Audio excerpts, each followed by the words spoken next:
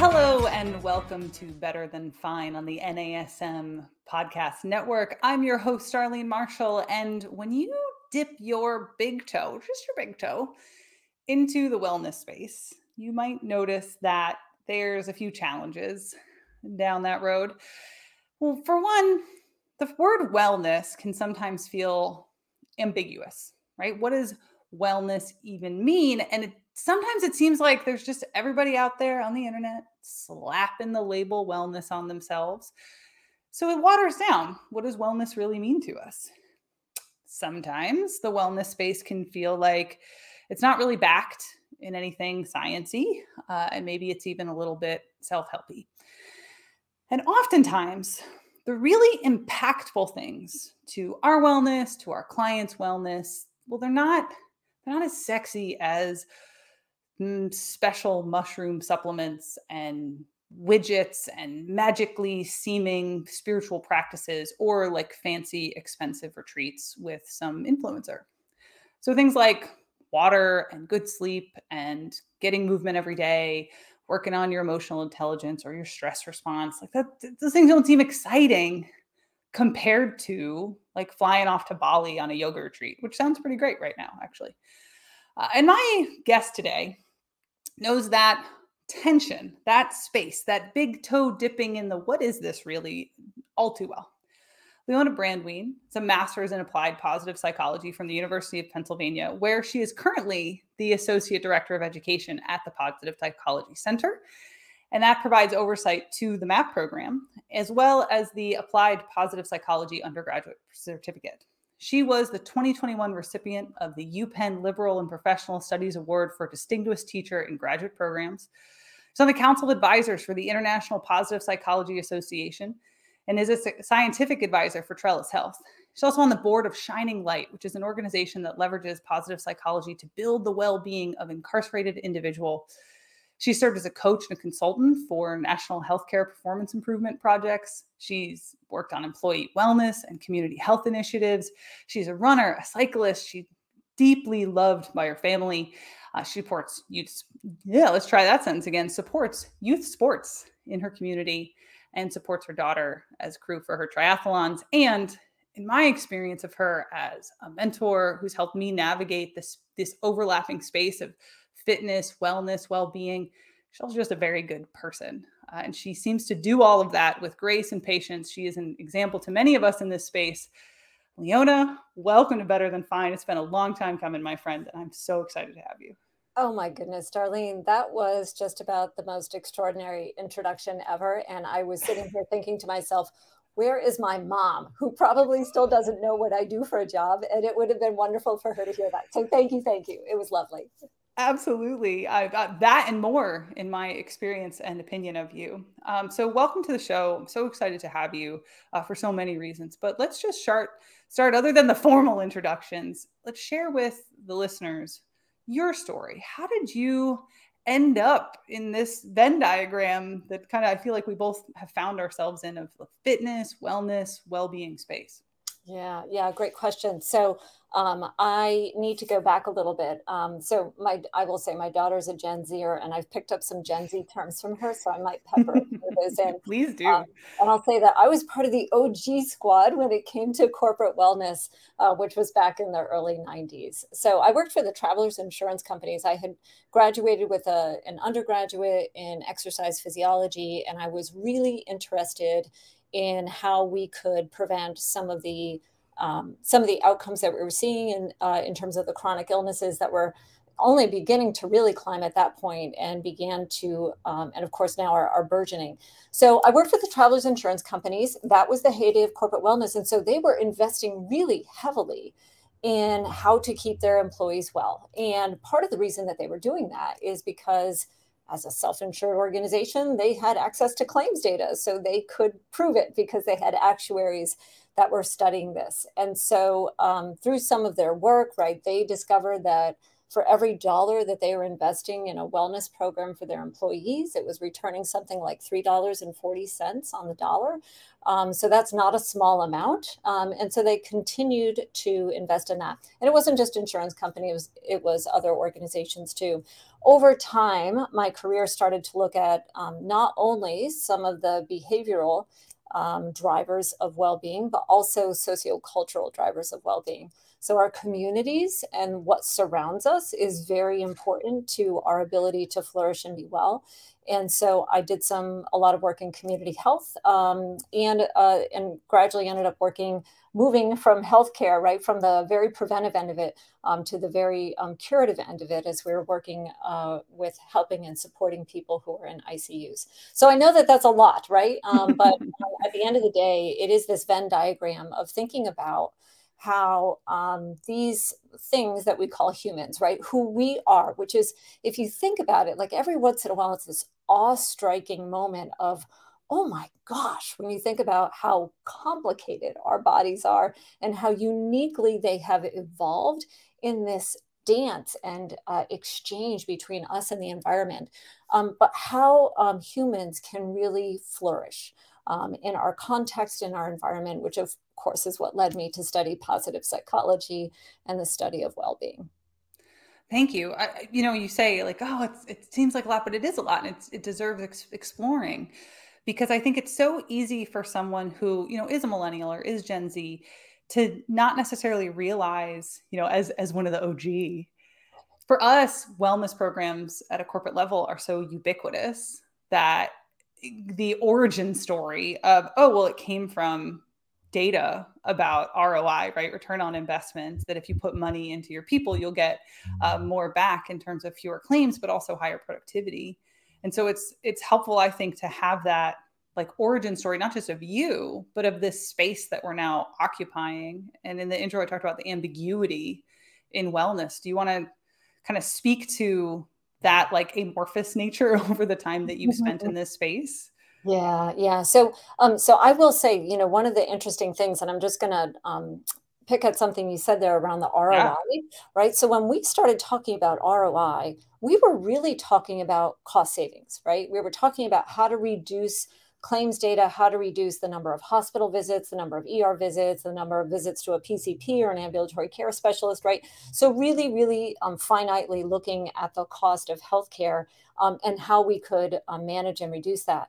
That to me is on the cost savings side of the ledger, right? But one of the things that we didn't look at was what was on the other side of the ledger, which was really around what's the in a business context, what's the revenue producing side of the ledger, and that is right that people, employees who are vital, who are healthy, who are happier in their lives overall, are actually more engaged at work, right?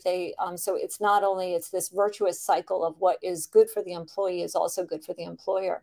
I would say back in the day, there was this attitude that employees who were exercising in the wellness facility at work weren't attending to their job, right? And that was like a tension of like, oh, work out, but don't do it too much, right? Because we want you back at your desk, right? Working on your TPS report. So it was really, so it was, I would say that we've really evolved over time, right? And really thinking about not only what are the things that we're trying to reduce, right, but the things we're trying to increase. And so from that standpoint, I think wellness has gone from what started in a really medical model of how do we stop some of these terrible things from happening to how do we increase some of these things that we really know help to make our lives, our workplaces, our communities this much better. Yeah, I appreciate you unpacking that, because, the title of this episode is Many Kinds of Wellness. And I think it's so easy for people who are passion driven into this space, like, oh, I'm going to help people, to not necessarily think about the initial motivations for companies investing in wellness were really driven by, avoidance of expenditure. And now oftentimes we encounter it's driven by, what are my employees going to get out of it? Are they going to be more productive? Are they going to have fewer sick days? So I'm getting more out of the investment in the employee. And I think it's helpful for somebody who might be going into that corporate kind of wellness Wednesday lunch and learn, like trying to tap into that market, to just be aware that they're going to be expected to say, well, this is what is going to benefit not just the people, but also the employer. Absolutely. Absolutely. I'll even say like so many things have evolved, right? And so many things have changed in the past 25 years. So even the metric of absenteeism, right, and sick days, as there's been this massive shift, right, in the world of shifting from separate sick time and separate vacation time to even just this lumping together of paid time off. Well, what are humans going to do? They're going to try and preserve their paid time off for vacations and for fun things, right? And so when they get sick, what are they going to do? They're going to drag themselves to work. And are they less productive? For sure, right? And so there's this concept that's called, balancing absenteeism, this concept of presenteeism, where you show up face out at work, or you're just not productive because you either don't feel well, or you've got, a myriad of other things that are going on in your life, from, family issues on down the line. So I think it's complicated, right? When we think about wellness, and when I think about what contributes to people's ability to be well, I have a hard time thinking of anything that doesn't, right? Because nearly everything does. Yeah, certainly in the worlds that you and I move in, we're intimately familiar with the many things that enhance wellness. And you're listening to the Better Than Fine podcast. We're here to talk about the many kinds of wellness with my friend and mentor, Leona Brandwein. And, Leona, you and I have talked about in the past that we've at various times felt like the unpopular, uncool kid, I think is what you called it, in this fitness wellness space, partly because we're not out there selling mushroom coffees. Do you want to speak a little bit to what that's been like for you, and why you say that you're like the unpopular kid on the playgrounds?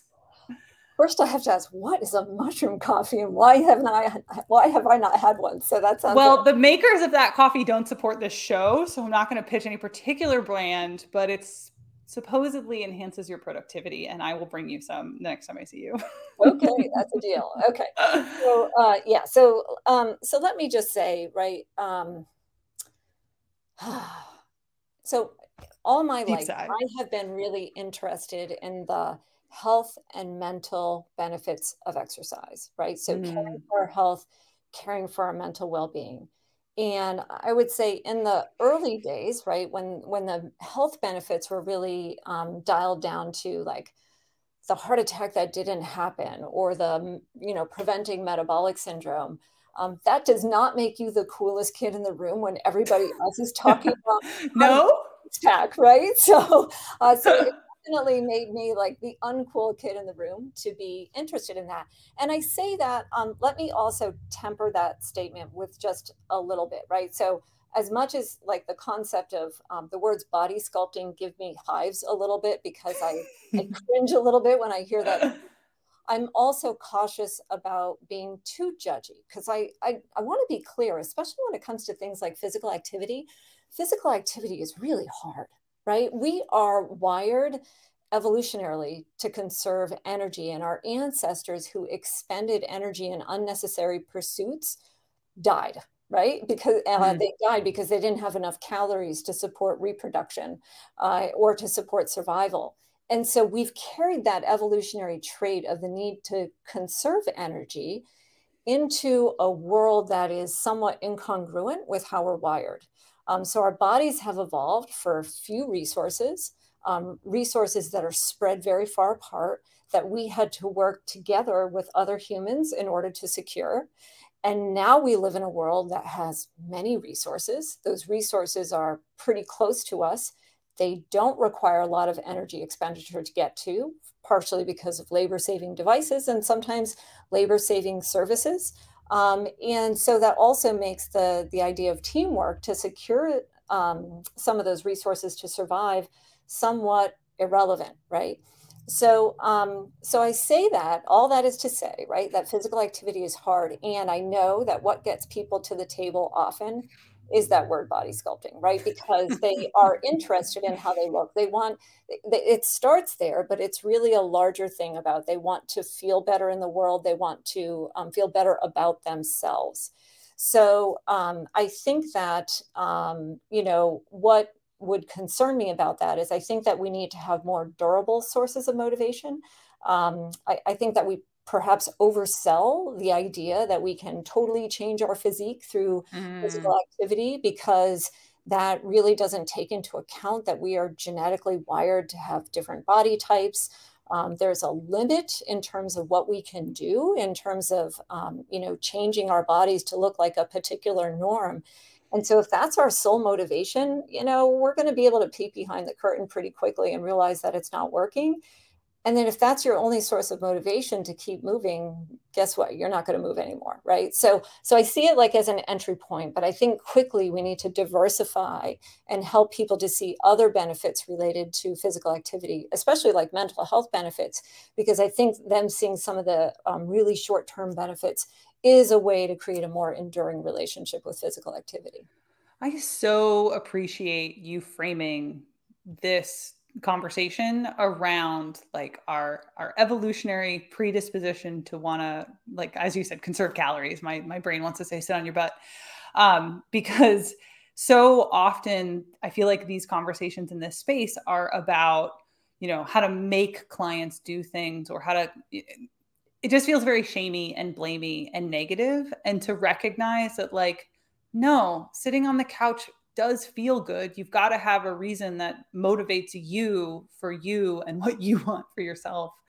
And kind of to your point about that lasting motivation, like there's a body of evidence that's showing that, exercising because you want to look good in your skivvies has an expiration point. And if you haven't found some other reason to go, like, that you like it, or that you have friends that do it, or that it feels good, that's going to wane, and then you revert, then you get mad at yourself.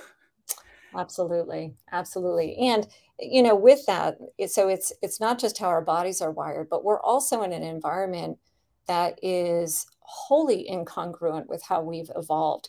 So, one of the things that we know, right, we know about, there's this big release of a variety of neurochemicals that contribute to our emotional well-being, our emotional regulation, our ability to learn, et cetera. But what's super interesting is that when we have prolonged periods of inactivity, so it's a reward, right? When we get that neurochemical letdown when we are moving and when we're physically active. And so what's interesting is that our brains never evolved to have a rescue plan when there were prolonged periods of inactivity. So over time, when we are inactive, basically those neurochemicals that get produced with people who are regular exercisers get downregulated over time, so that when the person who comes back who's been inactive for a really long period of time starts moving again, they don't get those rewards, right? It feels really, really bad, right? And they're focused on, why is everybody else feeling good? And what's wrong with me because I'm not feeling good? And so I think even just managing people's expectations so that they know that, the brain didn't have a rescue plan for prolonged periods of inactivity because it just didn't exist, right? Centuries ago. And so having the patience to recognize that you're almost retraining neural circuits, right? And retraining your body to be able to produce those neurochemicals again and get used to the fact that it can move again. Well, and to set that expectation, and then that there's not anything wrong with you, that as that sensitivity has sunset a bit, like you said, those neurochemicals begin to wane, and you are no longer as sensitive to that payoff, that knowing that's the case, this makes me think of, if you know anything about, I know, Leona, about cardiovascular energy systems, and that, it kind of takes a little while for the engine to warm up. And so, the first 5 minutes of a run tend to be really unpleasant as you're getting warmed up. And when I first was, like running again after the recovery from my illness, I used to actually chant in my head to get myself over that hump. The first 5 minutes always suck. The first 5 minutes always suck. The first 5 minutes always suck. So that I wouldn't stop, because otherwise I'd just feel like this. I'm going to give up. That's amazing. That's an amazing story. I think I'm doing that too. My solution has been to go really, really slow. I used to be, famously, I would be very impatient and go out of the gate too fast. And then after about a minute, I would just say, "What am I doing here?" Right? So I definitely, I definitely resonate with that. I want to go back to this idea that we're a mismatch, right, with our environment, because I think it really matters a great deal. And I think too, when we think about the wellness industry, I'm always super cautious about how much responsibility, and you use the word shame, right, that we place on people, that it's somehow their fault if they're not doing it. And instead, I think we also need to have a yes and, right? So we need to help people to be able to overcome that inertia and be able to move and to be able to take care of themselves. But we also need to think about our environment and policies and access to walking areas, access, how we're protecting clean air and clean water so that we can actually swim in a lake, right? How we are setting up our environments so that people have opportunities to commute to work on a bike path, right? Or alternatively, how we're like balancing some of the contexts and environments that we're in. So I think it's really meaningful to think about how we can be a little bit more holistic, and recognize that all the changes that we've made in the environment may be successful from a capitalistic perspective, but may not always be good for us. And so just because we can doesn't mean we should. Amen to that. For the listener, you're listening to Better Than Fine. I'm your host, Darlene Marshall, and my guest today, as we are talking about the many different kinds of wellness, is Leona Brandwein. And Leona, I'm going to throw back to what you're talking about right now, but also something that you mentioned earlier, I think all falls under the header of social determinants of wellness, right? That it's not just this one individual. And I think so often I see people using the phrase holistic wellness to refer to, like, well, I can coach on sleep and spirituality and mindset and nutrition and, getting you to move. And that's holistic because it's the whole person. But what you're talking about is holistic beyond the whole person. Do you want to speak to that at all? Yeah. So it's such a great question, right? And it's also such a very complicated question. So, oh yeah, I throw you the big ones because I know you can handle it. So I'll say there are genetic, sociocultural, educational, economic, and environmental differences that we are all managing all the time in terms of how we live our lives, right? In an effort to be well. I don't think anybody doesn't want to be well. And that's complicated, right? So I think often in the wellness space, and I know that we were certainly guilty of this when I was working in corporate wellness, but the employee base that we were looking at was largely a white collar employee base, right? So it was a sedentary group. So we could look at and make some assumptions about what their lives were like.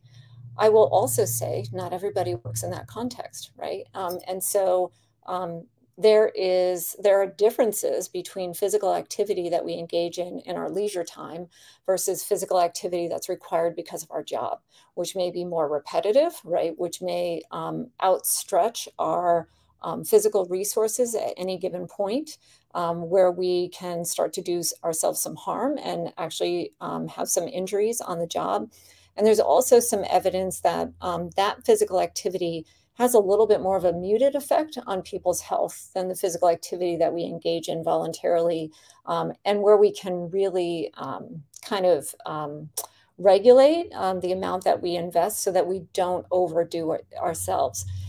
So all of that is to say, as we look around, right, the differences are pretty profound. And I think that we need to give some attention to concepts like equity, right, and access to environments, even the concept of an environment like clean air. In some economically depressed communities, well, guess where they build highways? They don't build highways next to affluent communities because it's going to depress the property values, right? And those people tend to lobby well in Washington. Instead, highways are built next to poorer communities. So there are things like air quality, right? When you think about even communities that are built next to bus stations and how and buses that are idling, right, and producing a lot of pollutants that that end up really harming people. It's really something to consider, right, in terms of that the access to the ability to be well is important for everyone and it's not equal for everyone. And so I think we need to look at some of those things. And I think that we also need to start thinking of ourselves in terms of a community that's invested in one another, because when we raise the well-being of everyone, right, we can really make a difference in our own lives and our own well-being. So I don't see it as like a really zero-sum game. I know I'm talking around a lot of different areas, but the social determinants of health are real, right? Whether or not we have access to education, whether or not we have access to employment, right? That is that supports our health, right, and doesn't harm our health. Whether we have access to a living wage, so we don't have to work 2 jobs instead of 1 job. All of these things really matter to our ability to be well. You cannot possibly get adequate sleep if you are working 2 8-hour shifts in a row and trying to take care of your kids at the same time. That is just not going to happen.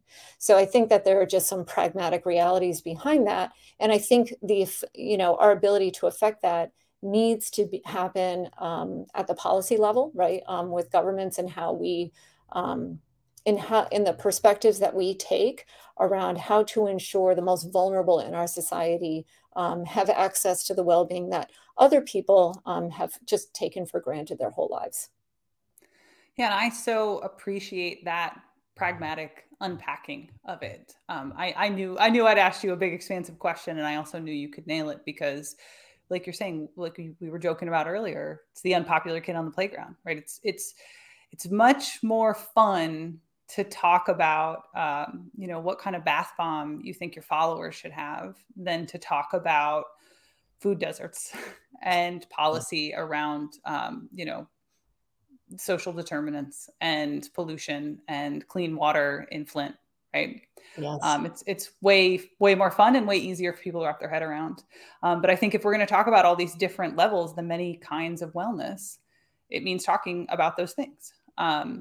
And so you're listening to Better Than Fine. My guest is Leona Brandwein, not Briona. You just got me so in my head. Leona Brandwein, and we're talking about the many kinds of wellness. But I think that actually talking about bath bombs as a wellness prescription is a nice dovetail into this next idea that I want to explore with you, which is around, you and I believe very strongly in the concept of evidence-based practice, right? That what we're going to recommend to a client or a student is going to be something that is informed by research or underpinned by some kind of evidence and is appropriate for that person. And you've described this idea of wellness as ideology. Do you want to speak to a little bit about what you mean by that phrase, and then also just the difference in those two core ideas? Sure. So the word ideology, right? I think we're mostly familiar with it being a set of beliefs that drive a political or economic set of policies, right? But I think it can be applied to a lot of different domains, and I think it can be applied to wellness too, right? So unlike something like, say, religion, which relies on faith about a number of unknowns that are undiscoverable, right? So the question of whether there's a higher power or what their nature is like is probably undiscoverable. So it relies us to go, it means that we have to go on faith and we have to rely on faith. On the flip side of that, when we're talking about human wellness and the body and how our bodies interact with the environment around us, what we know about human wellness continues to evolve, and it's mostly discoverable because we can use the scientific method to discover that. Yay, science. Yay, science, right? So, and right, I mean, there are things that we take for granted today that were very ideologically driven in the past, right? So the concept of the germ theory of disease, right? And we're in a pandemic right now, but the germ theory of disease, at one point, it was a mystery as to what caused disease. And so people thought that it was attributed to everything from evil spirits, right, to miasma, right, or bad night air. Like odors were considered something that might cause disease. At one point, there was something called the big stink in Paris, right, where everybody was paranoid that they were going to get sick. And it wasn't until there were scientists like Joseph Lister, Robert Koch, Louis Pasteur, who began discovering these microscopic agents, right, that could be minimized through sanitation and eventually leveraged through vaccination, that we really started to shift the needle on infectious disease. Even the concept of something like washing, a physician washing their hands in between births that they were supporting between mothers reduced maternal infection rates and subsequently maternal mortality too. So we learned, we evolved, we were able to increase or improve our practice based on some of those observations. And I think it's not much different today, right? So we have a scientific method that enables us to test ideas in a manner, and this is important, that minimizes our cognitive biases, so that we are able to draw conclusions that are more likely to be true than draw conclusions that are likely to be faulty. It is imperfect, most certainly. It evolves, and it can be a very organic process over time. But it is important that we have some way, right, to be able to overcome those biases. And the other part about science that I think is super cool is that it's crowdsourced, right? So we have a lot of scientists that are inquiring about things and thinking about them from different perspectives from a lot of different areas. And they all turn to each other to see what's out there in the literature before they begin doing their own work. So it's like the learning doesn't start at the bottom of the hill every time, right? They're trying to build on work that's gone before. And so, science tends to correct itself over time. And so, we see new studies come out that can either confirm or disconfirm results. We look at a portfolio of evidence to make a determination rather than any one single study. So it's really cool that we have this, right? And it's something that is relatively new and has really contributed to a wild escalation in human knowledge, in civilization. There are so many things that have emerged that are good from this. And you can imagine, right, if we were in the midst of a pandemic and we were still believing that it was evil spirits or Odin, yes, right, that had caused this, right? The fact that we were able to scientifically discover what had caused this gave us tools to be able to fight it, to ensure that we were hopefully, mitigating some of the harmful effects. Well, there's a few things I want to reflect back to you. The first is even just talking about that process of being in the pandemic. I was in New York City, in Brooklyn, in March 2020. And I remember, not wearing a mask to go to the store when the outbreak had really started in earnest and they had started to shut the city down. But I happen to have Clorox wipes and Clorox wiping everything before I touched it when I went to the store. It was like, because we thought it was touch transfer, right? And even just the quickness and evolution of understanding then. Mm-hmm. But I want to speak to, you talked about, not just the crowdsourcing of it, but the, drawing conclusions, not presenting necessarily as fact. I know that this works in this way, but like, okay, we can imply based off of how most things work that this thing is going to work like this. So let's try it. And one thing that I always like to highlight about that is like, not everything's going to work for everybody. And if there's a wellness practitioner out there saying like, okay, you're going to do this thing just like this, you're going to get this outcome, boom, it always works because I know what I'm doing, that person probably doesn't know what they're doing. They're probably just trying to sell you something because not everything works for everyone. And we all have a certain amount of like genetic and dispositional and experiential like variance just in our humanity. Like, you're different than me, Leona. We can see it if anybody's watching on YouTube. It's obvious that we are different and we are at different points in our lives. We are genetically different. Like, we're going to react differently to the same, in positive psychology, we call it an intervention. But the movement prescription, the meditation, the whatever, it's going to be different, right? And to not put it off as, well, I know what it is, and that science doesn't work that way, and that it's not supposed to work that way. And so we shouldn't expect it to. Yeah, absolutely. So, I'm going to quote the amazing coach Ted Lasso and say that every person is a different kind of person. And if you remember that, right, it helps a lot. So even as we are looking at what we're learning, right, with a broad-based population study that we might see in a scientific journal, even like recognizing, right, that what that might be predicting is, maybe 4% of the variance in a population helps us to be a little bit humble, right, about what it is that we're actually suggesting, and that it's not a guarantee for every single person that they are going to emerge with the same results that they see in that scientific journal. There is, of course, variation, right, amongst even the study subjects that were part of the original study. And there's certainly going to be variation through the population itself, especially if the population isn't matched. So I think it's really what you're pointing out, Darlene, is so very important because everybody has a different context. We talked about the sociological influences on our well-being. We can think about our genetic makeup, right, and how different that is. Even our own family situations, the environment that we're in, the air quality that's local to us, all sorts of things.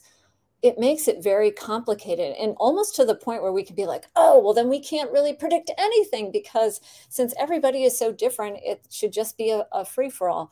I don't think that's true either, right? There's some middle ground, right, where we can say, okay, here's what we know from the science. So odds are, right, that we can predict that it's more likely that you're going to have this effect taking this approach, but maybe not, right? Your mileage may vary. And so let's test it out. But this is a really good place for us to start. Well, and that even within an individual, right? Like I think of some of the things, when I was in MAP and some of the exercises we were doing pre-pandemic and doing them now, I'm going to have a different effect. And so I think to your point, it's about like test and retest, right? Like, let me try it. Let me try the thing that there's a good body of evidence that suggests. Let's take movement for an example. Like, okay, most people would agree at this point that for most people, most of the time, movement is going to be good. And, I so appreciate throughout this conversation that you've said physical activity and not exercise, because when we're talking about, the mental health benefits, the, productivity benefits, the, pick your benefit, going off and doing a thing you like that is active is a different effect than like having a personal trainer make you do burpees when you hate burpees, right? Very different effect. And most people are going to get a benefit from more activity when appropriate, right? And we can take that leap and try it. And then if you don't like it, let's use that information to try something else, right? And that iterative process of kind of like science can be applied back to you as a person. Yeah, beautiful. So beautifully stated, right? I love that idea of test and retest, right? Start with a small test of change. And if that doesn't work out, look at what happened and make some adjustments from there, right? So it would be the equivalent of if I watched, the first 10 minutes of a movie and it was a terrible movie. And I was just like, well, I'm never going to watch a movie ever again, right? Right? Like seriously, like, or if I read like the first 5 pages of a book and I'm like, this book is terrible. I'm done with books, right? All books are terrible. All books are terrible. I'm never doing that for my life, right? Of course, right? That seems so silly when we talk about something that we are so familiar with, like reading books or watching movies. I think that the same thing applies to movement. So what you're trying to tell me, Leah, is all entertainment is horrible and that it erodes my well-being, right? I just said it. It must be true. Right? All movies and all books are terrible. Please strike that from the record. Yeah, strike from the record. I will not hold you accountable to that statement. So how else do you think, an informed individual, an interested individual, someone who wants to be proactive in meaningful wellness practice, how else might they parse out this theological noise from meaningful practice in their own right or for their clients? Such a wonderful question. So I give you the big ones. I'll tell you, Darlene, you know how to serve up some Whoppers here. So so a couple of things that I might say, right, in terms of distinguishing between, we often say, let the buyer beware, right? And we're all familiar with that term, but what does it mean in practice? So I think that as we are scanning the environment, right, and looking for credible sources of information in the environment, some of the things that we can look at include, is this based on any peer-reviewed evidence, right? Are we seeing anything that where we know it's emerging from a scientific journal where there were many eyes that were looking at this information and suggesting that that this information is valid? The second thing is that I think we need to ensure that that we're practically wise and that we're balancing multiple conflicting goals and motivations for well-being. So I will say I've seen some fitness movements that have done a wonderful job of leveraging a sense of community, right? A sense of investment and perhaps, motivation for goals, but may become so hyper focused on pushing the envelope of human limits that those limits can be exceeded and it costs people through injury or burnout. And that Mhm. cost can be real, right? Like costing someone a lifelong love and pursuit of a particular sport to me is way too much expense. Mhm. I've got a daughter who competes in triathlon at the elite level. And my goal as a parent through all of that has not been to get her to a college where she's going to race triathlon. My goal all the way through has been to protect her lifelong love of this sport or some other way, right, of being active in the world and finding the sense of meaning and passion that she derives from that in something else.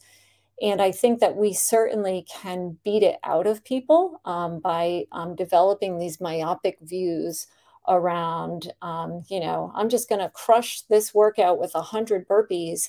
And and I always think about that and I say, okay, why? Why? Why are you doing that, right? And so, and it may be that you're very motivated by that, but I also think we need to attune to our multiple motivations and to hold on to our wallets if it seems as though we're being asked to pursue a single motivation with at the expense of some of the other aspects of our lives or well-being. Yeah, I think it's helpful to consider when someone is giving you any kind of wellness or fitness information, if that person is also trying to sell something related to the thing that they are trying to sell you the benefits on. And so if they're out there, pitching mushroom coffee, and they also sell mushroom coffee, well, there's probably an ulterior motive there. And I used to this particular style of fitness that you're talking about as a functional movement focused trainer who worked with special populations primarily. I used to say that those kind of fitness movements pay my rent because inevitably somebody was getting hurt and then they were going to need some guidance. Uh, Absolutely. So, Darlene, I think you're like such an exemplar of this, of somebody who really understands how the complicated nature of our human bodies and how we can balance some of those multiple motivations. Because as you said, right, they're paying your rent, right? So the people, when you're doing when you have the myopic focus of doing 100 and then 101 burpees and then 102 at the expense of anything else, inevitably we can push our limits in a way where it does compromise other things. And it's often we take our health and we take our bodies for granted until they come under some duress or some harm. And then we quickly realize how important it is to protect them. So I will just say I have had such admiration for you since I've met you because I know how you have walked that walk yourself, and you have been able to see and understand how important it is that it's almost like a sacred duty, right, that we have to people in order to be able to support them in being healthy and well their whole lives, right, and not just in getting to a particular goal. well, I was glad when Eric cut to your face instead of mine because I can feel that I am blushing. So thank you. In MAP, we talk about calling and purpose and meaning. And I feel that way very strongly about the types of things that you and I are talking about. And the compliment resonates deeply, Leona, because of who you are to me. And thank you. I am now very embarrassed. But we're going to leave it there. So you've been listening to the Better Than Fine podcast. My guest has been Leona Brandwein as we talk about the many kinds of wellness. And Leona, thank you so much for your time and your energy and for sharing your brain candy with us. I so appreciate you. Oh my goodness. Same back to you, my friend. As I said, I know that you were uncomfortable with that compliment, but I'll say it again. You're a pro and you're an exemplar at this. And the world is better because Darlene Marshall is in it. So thank you. Oh, I think my heart just exploded. Okay, well, now that I'm thoroughly embarrassed, you can support the show by subscribing on whatever podcast platform or YouTube that you are listening on. If you're on YouTube, go ahead and hit that like button. Leave us your comments, your thoughts, your ideas, your questions, because we do use them to feed forward in the show. And if you want to find me, you can do so on LinkedIn. You can also find me on Instagram. I am darlene.coach, and I would absolutely love to hear from you. So we're going to leave it there. And thanks. Thank you.